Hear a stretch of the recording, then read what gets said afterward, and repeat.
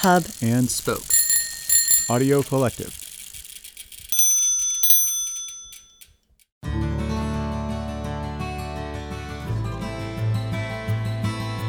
Happy New Year, everyone. I'm Willow Belden, and you're listening to Out There, the podcast that explores big questions through intimate stories outdoors. We are hard at work producing our next season, which is set to launch this spring. Until then, we're bringing you bonus episodes from time to time. And today is one of those times. This story is about art, one specific sculpture, to be precise. And it's about how that sculpture helps us pay attention, how it helps us see the earth around us in a new way. The story is a guest episode from The Lonely Palette, a podcast that returns art history to the masses, one object at a time. Host Tamar Avishai has the story. Oh, and make sure you stick around at the end of the episode. I have some exciting news.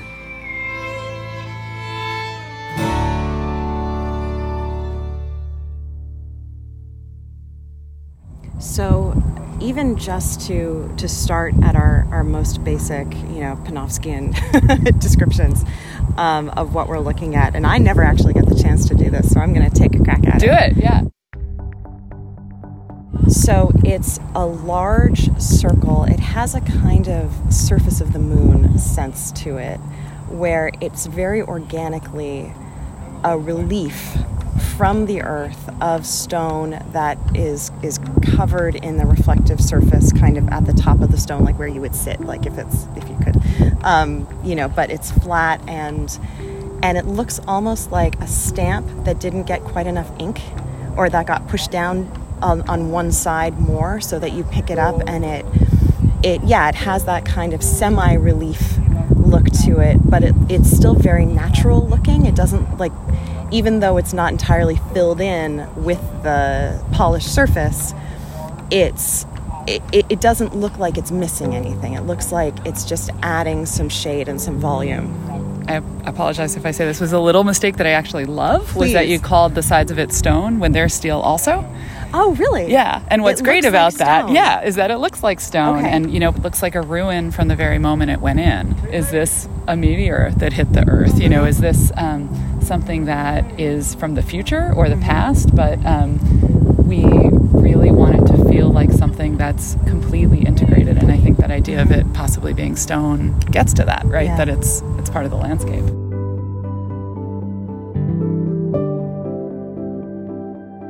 A man just walked by and said that it looked like an amphitheater. Love it. Something else that you don't notice from a distance, and that you only notice when you get closer, is that the entire thing isn't flat. And I think that kind of lends itself to the amphitheater feel, is that the sides are a little higher, and that the entire thing kind of comes in a little bit in the center and raises on the sides, which you notice more when the clouds are not reflecting in it. So, I mean, like any reflection of nature, it's constantly changing. Yeah.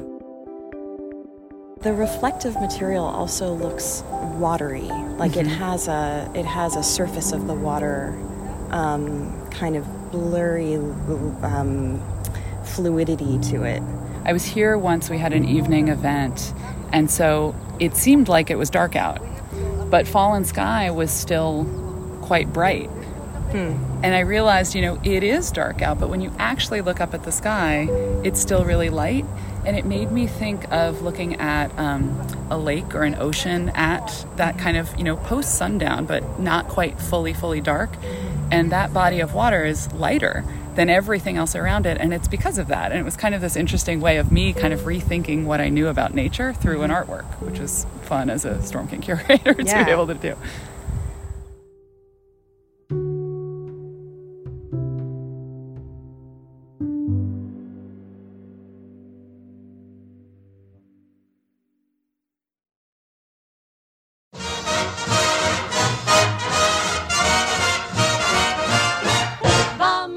This is The Lonely Palette, the podcast that returns art history to the masses, one object at a time.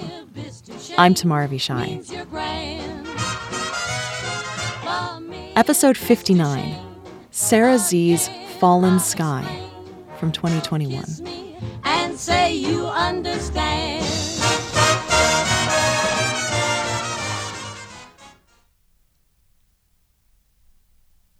who knows me since I was like 12 can tell you that my favorite all-time movie was, and still is, Apollo 13. Maybe that will surprise you. I'm obviously pretty artsy-fartsy, and I had terrible grades in math and science all throughout school. But maybe you just haven't seen the movie. It's got everything: adventure, historical accuracy, potent cinematic suspense, even though everyone watching already knows how it ends. And, of course, mid-90s Kevin Bacon in a towel. But it also taps into something very real, very primal, that lives in the heart of every kid. A morbid fascination with outer space and our Earth just chilling within it.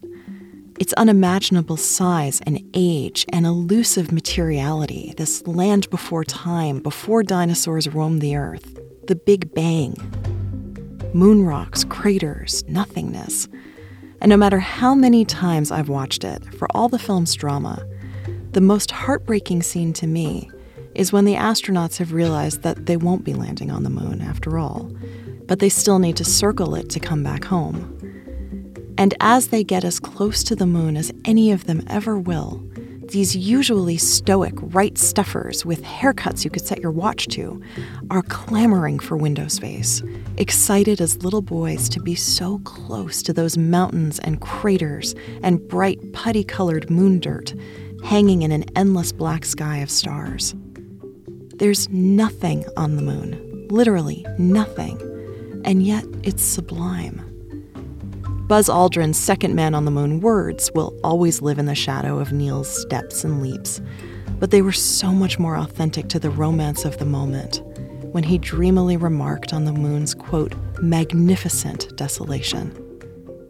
There's such a sincere romance for that pre-time nothingness, the contradiction inherent in something as tangible as moon rocks, but always just beyond our grasp. Because really, how many of us will ever walk on the moon? Even those of us who were supposed to couldn't. And so, because we can't experience it, the world that existed before us and all around us, its romance and ruins, all craters and clouds and sky, well, we have to dream it. And some of us attempt to recreate it.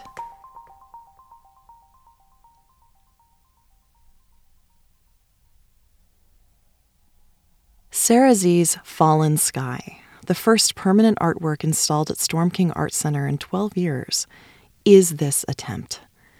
It's sublime nothingness in steel. It simultaneously evokes the imprint of an asteroid that's cratered into the Earth, and the remains of something that has been long abandoned, eroded by time and the elements. It's 36 feet in diameter, an enormous circular weathered bowl like a map of the moon, comprised of 132 steel pillars polished to a mirror shine, like pools of molten silver atop what look like old stone boulders. And it should, and does, feel ancient and inert, except for the fact that each steel mirror looks as though it's craning its neck, reflecting the sky, which you begin to realize is incredibly alive and present and uncapturable, clouds and sunbeams moving at a frantic clip. You can almost imagine how much time it would have saved Monet in episode 7 to just install this sculpture, instead of trying to paint the atmospheric course of the sun throughout the day over those countless canvases. And the overall result with Fallen Sky is that you have an installation that is steeped in exhilarating contradictions. It is always, in Z's words, teetering between two extremes, wondrous and futile, where the negative space is just as important as the positive space. It's an artwork about destruction, an active smash and imprint into the Earth, that then slowly and intentionally evolves with the Earth. It's about the presence of absence, its remnants of something whole that is now half gone, but reflecting a living world, feeling both permanent and ephemeral, inanimate and alive, abandoned old ruins that are still actively disrupting their space, and yours. Because disruption is everywhere at Storm King. Storm King is essentially an enormous sculpture park, a 500-acre outdoor museum in New York's Hudson Valley, an area already indebted to its mountainous vistas and endless sky. And the artworks are meant to interrupt that, what would otherwise be acres upon acres of open, cultivated land. And when you walk around Storm King, you realize that there are a lot of different ways to be interrupted. Sometimes it's because the expected landscape beneath your feet has been altered, like in Maya Lin's wave field, which undulates the ground like ocean waves, fluid and disorienting, like the Berlin Holocaust Memorial that we looked at in episode 56. But more often, your experience at Storm King is disrupted by a thing. That is, a giant, site-specific sculpture. Some are rust-colored and weathered with patina. They echo natural forms. They're spindly as spiders. They're completely organically at home in the landscape. And others feel totally out of place, freshly painted, brightly colored, like an enormous distracted toddler has dropped their toy from above. But what these artworks all share is the fact that they're always unexpected. They surprise you. And not just because their forms are unexpected, but because their context is. We're used to seeing sculptures in a very specific context, a museum, surrounded by white walls and those little text boxes, and the implied expectation that the goal is to understand what we're looking at, or at least try to. But when we're outside, in the elements, just out on a walk, on our own time, we don't expect to be confronted with expectation. It's just not the headspace we're in. We're not as worried that we're doing it wrong. We have more agency to walk around a sculpture, to experience it from all sides, to breathe the same air as it. And with every lungful, we realize that nature itself has been folded into the experience of appreciating this art. We look up at these industrial pillars that have been hammered into organic shapes, the studs and rebar that seem so out of place on this breezy hillside. And we begin to notice the environment itself, the way our bodies move in it, the way the sunlight streams through the clouds onto the metal, which is different than onto tree trunks. And then the gentle smell of sweat on a heavy, hot summer day, and the fresh-cut grass and the buzzing of insects flying in plumes around clover. And this, you start to realize, is the magic of environmental art, of land art, of art that's just outside. When you're interrupted by a sculpture in the middle of a landscape, it's not really the sculpture you notice, but the landscape itself. And suddenly you find yourself seeing it again, as though for the first time.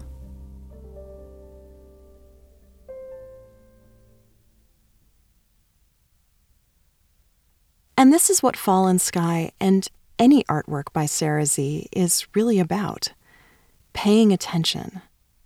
It's an installation that is both of its environment and observing it, just like you are. The polished surfaces themselves noticing a different piece of sky or tree branch or fast-moving cloud from moment to moment.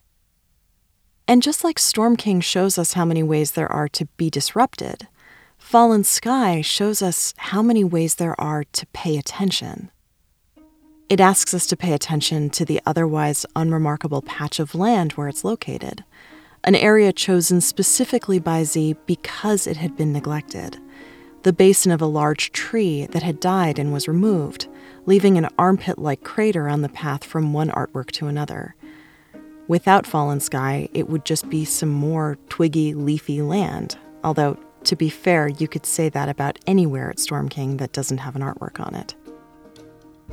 But then, the ruins and reflections take our attention one layer deeper, drawing our awareness to the nature beyond the elements that we can feel to the ones that we can't, to something far more primal, the slow machinery of the natural world that undergirds everything, the speed of the earth spinning, the movement of tectonic plates beneath our feet.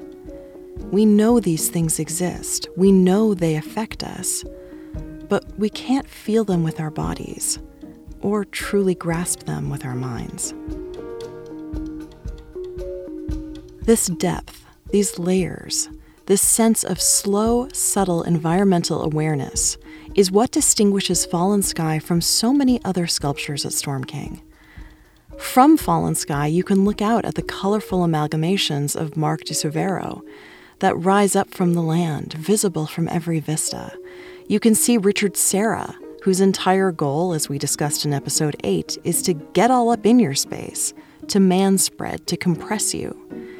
It's the job of these sculptures to get in the way of your gentle nature walk. But Fallen Sky is different, because it's not about disrupting nature.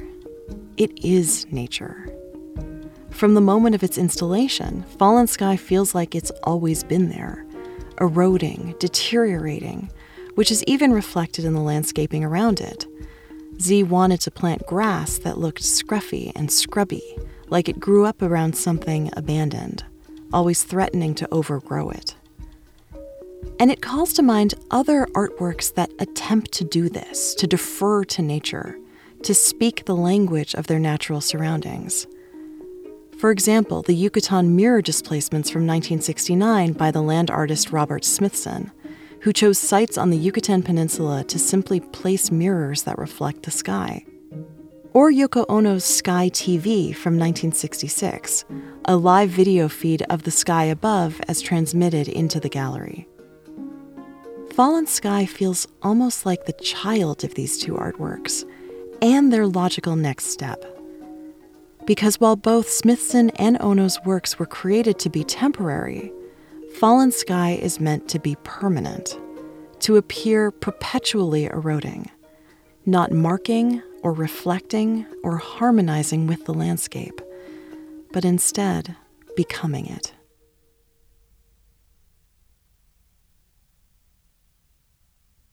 This effect, both so gentle and so monumental, wouldn't have been possible without two fundamental elements of Sarah Z's art and process: materials and time.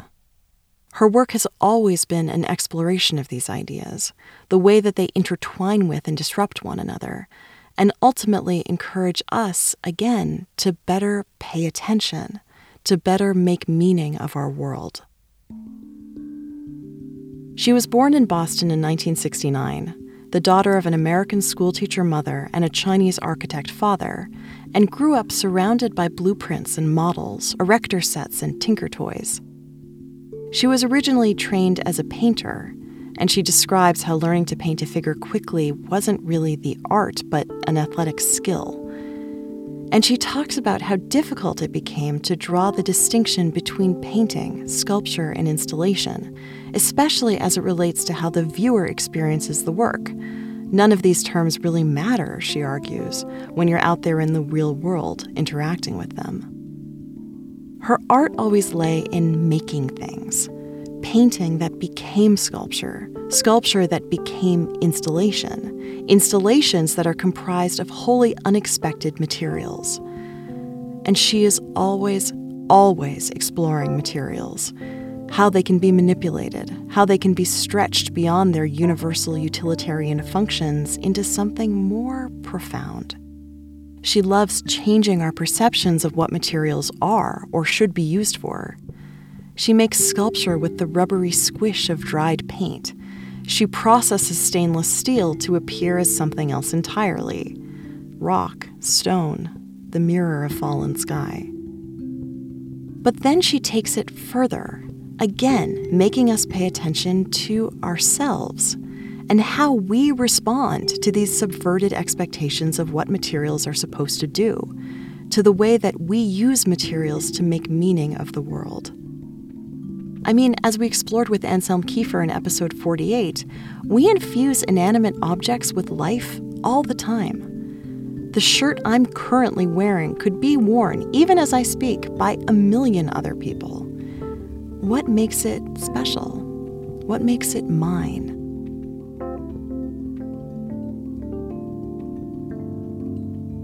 And this is where she introduces the element of time in her work. Time is in a few different places. It takes time to walk around her installations, which are carefully arranged, immersive jumbles of mass-produced objects that have no intrinsic aesthetic value, like toothpicks and toilet paper and birthday candles and thumbtacks and aspirin tablets. And it takes time to recognize this or that bit of bric-a-brac that evokes something in you, either because you appreciate it for its aesthetics.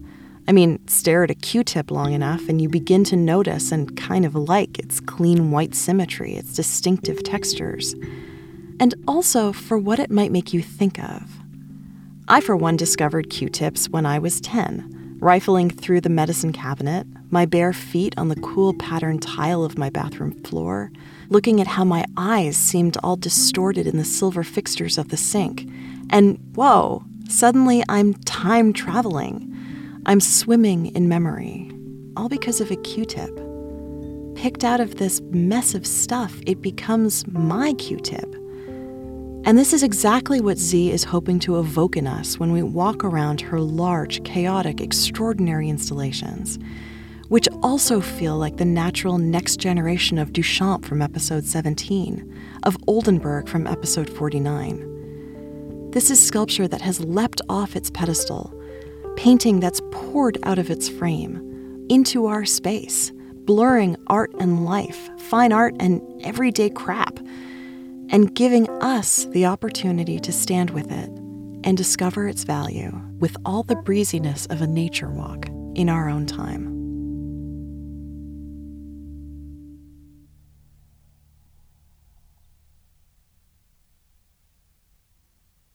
And I'll be the first to admit, this process isn't easy or obvious. Granted, I'm the kind of person who watches Sleeping with the Enemy and secretly thinks that the kitchen organizational styles of the abusive husband aren't that bad. But even so, Z's installations to the average person can feel incredibly cluttered and unruly, like a giant's junk drawer has finally exploded. I walked around one of her installations, the 5th season, which was exhibited in the Interior Museum at Storm King, temporarily accompanying the installation of Fallen Sky. And I tried, man. I tried to find some purchase. And when I did, it was so unexpected and lovely. It was a video projection of a bird flapping its wings over a photograph of a bird. And in the midst of all this mess, I was so gently disarmed. I found myself thinking about flapping wings and wide open sky and looking up from a beach and wet sand between my toes. All of this, Z says, these installations, these materials, are in the service of an experience like that, of memory. Our brains and our memories, I'll even concede, don't line up like cans of peas with the labels facing out. They are quite literally a junk drawer. A muddle of associations and triggers, colors and subjects, scraps and emotions. It's wild what our brains do. We look at images and we recognize how our memories are compressed into single photographic moments, what Z calls interior images, that then expand to fill the space again, to fill whole years of our lives. All of being 10 years old becomes just a handful of memories, triggered by a Q-tip, or a single frozen photograph, which is supposed to stand in for our memory. But, of course, a photograph is never enough. It's never capable of capturing everything that it evokes. And this is why we need the present, too.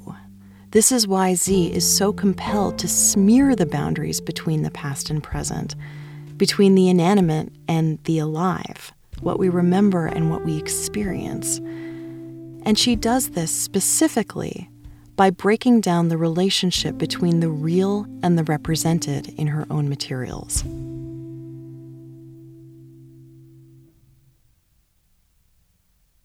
So, what do I mean by this? It's conceptual, but bear with me. Remember back in episode 22, when we looked at Magritte's impish pipe, and we first confronted the idea that there's a difference between a thing, an object, and the representation of a thing, the painting of an object. A pipe isn't the same as a painting of a pipe. You get it. But we kind of ignore this in terms of our understanding of the world. I mean, even my toddler knows that an apple in a picture is the same as his crunchy snack, and isn't. And Z, like Magritte, is fascinated by breaking this relationship apart, by pointing out that there is a difference. And she wants to make us pay attention to how readily we accept them to be one and the same, especially in the 21st century, bombarded as we are with images that seem real. She's genuinely trying to understand how we think, how we process a world of materials, a world of photographs, and how these materials and photographs evoke entire universes of memory and associations in our heads.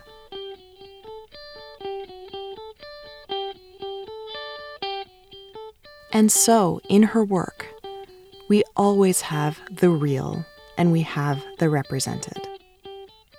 For example, in the 5th season, she uses her iPhone to record a video of the rays of light that enter the space, and then projects that video onto the light itself as it moves across the room, phasing the two, like a visual example of how the Edge plays off of his own guitar's delay to create the melodic rhythm in U2's Where the Streets Have No Name.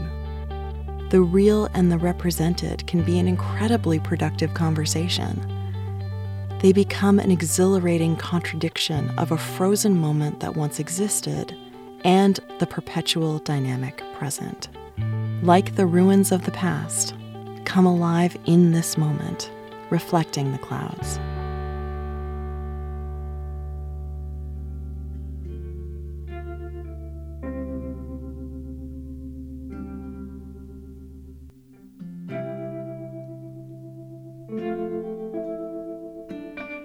Which brings us back to Fallen Sky, blurring the boundaries between object and image, mirroring the clouds while itself so inert. And standing at its base, you almost feel like you're watching the earth think, remember, make associations. You're seeing it converse with the sunlight as it moves across the sky, with the magnificent desolation of the moon, reflecting a landscape that's forever in flux, teetering between extremes, tangible as moon rocks and always beyond our grasp.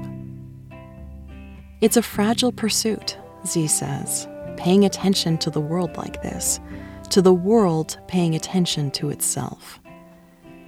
And it's also what makes living under this sky, with the ground beneath our feet, so wondrous, so futile, and so utterly sublime.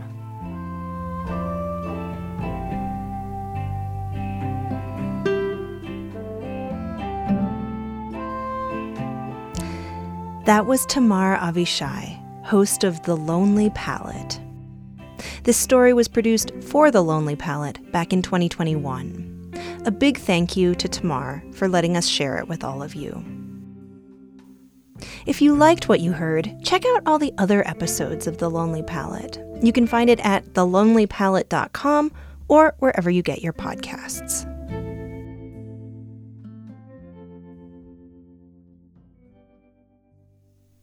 And now for some very exciting news. For over 2 years now, I've been working on developing a new podcast for kids, and it's going to launch very soon. So I wanted to give you a sneak peek. Here goes.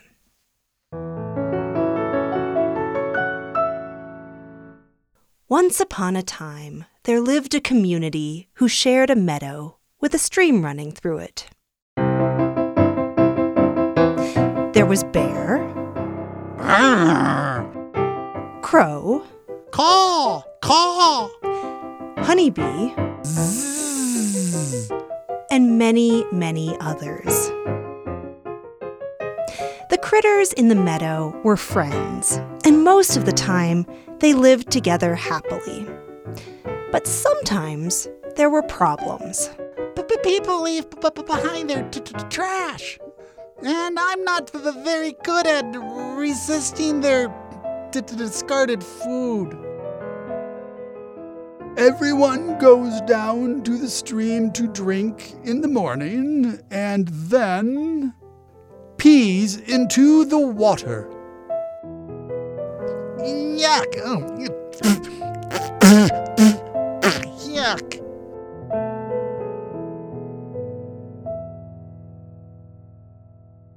We all know how hard it can be to solve problems, especially when you're upset.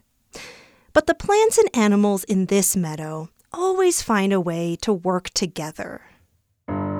I gathered these saplings from along the stream. Now I'm going to plant them where I cut down too many aspens and willows.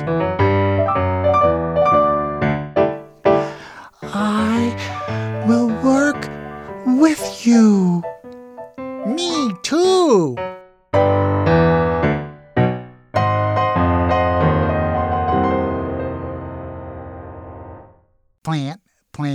Plant your tree gently by the pond. Merrily, merrily, merrily, merrily, nature will respond. Merrily, merrily, merrily, merrily, nature will respond.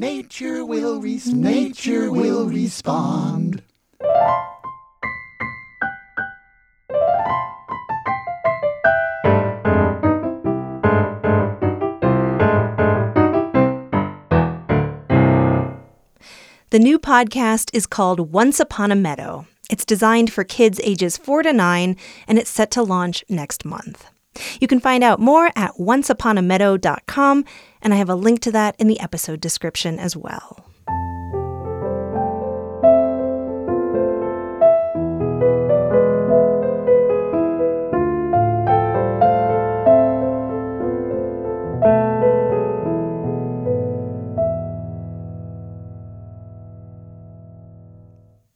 A big thank you to everyone who's providing financial support to Out There, including Lori Richardson, Diane Pinkers, Tom Reynolds, Doug Frick, Eric Biederman, Tara Jocelyn, Phil Tim, Deb and Vince Garcia, and the family of Mike Lutters. In 2022, listener support made up 2/3 of Out There's revenue. 2/3! So I mean it when I say we couldn't produce this show without you all. If you're not yet a supporter, but you'd like to get in on the fun and help us pay for our next season, go to patreon.com/outtherepodcast. Patreon is a crowdfunding platform for creative endeavors. It lets you make monthly contributions to projects you care about, like this podcast. Again, that's patreon.com/outtherepodcast, or you can just click the link in the episode description. The story you heard today is from The Lonely Palette and was produced by Tamar Avishai. Out There and The Lonely Palette are both members of Hub and Spoke, a collective of idea-driven independent podcasts. Check it out at hubspokeaudio.com. Out There's advertising manager is Jessica Haig. Our audience growth director is Sheba Joseph. Our ambassadors are Tiffany Duong, Ashley White, and Stacia Bennett. And our theme music was written by Jared Arnold. Happy New Year, and we'll see you soon.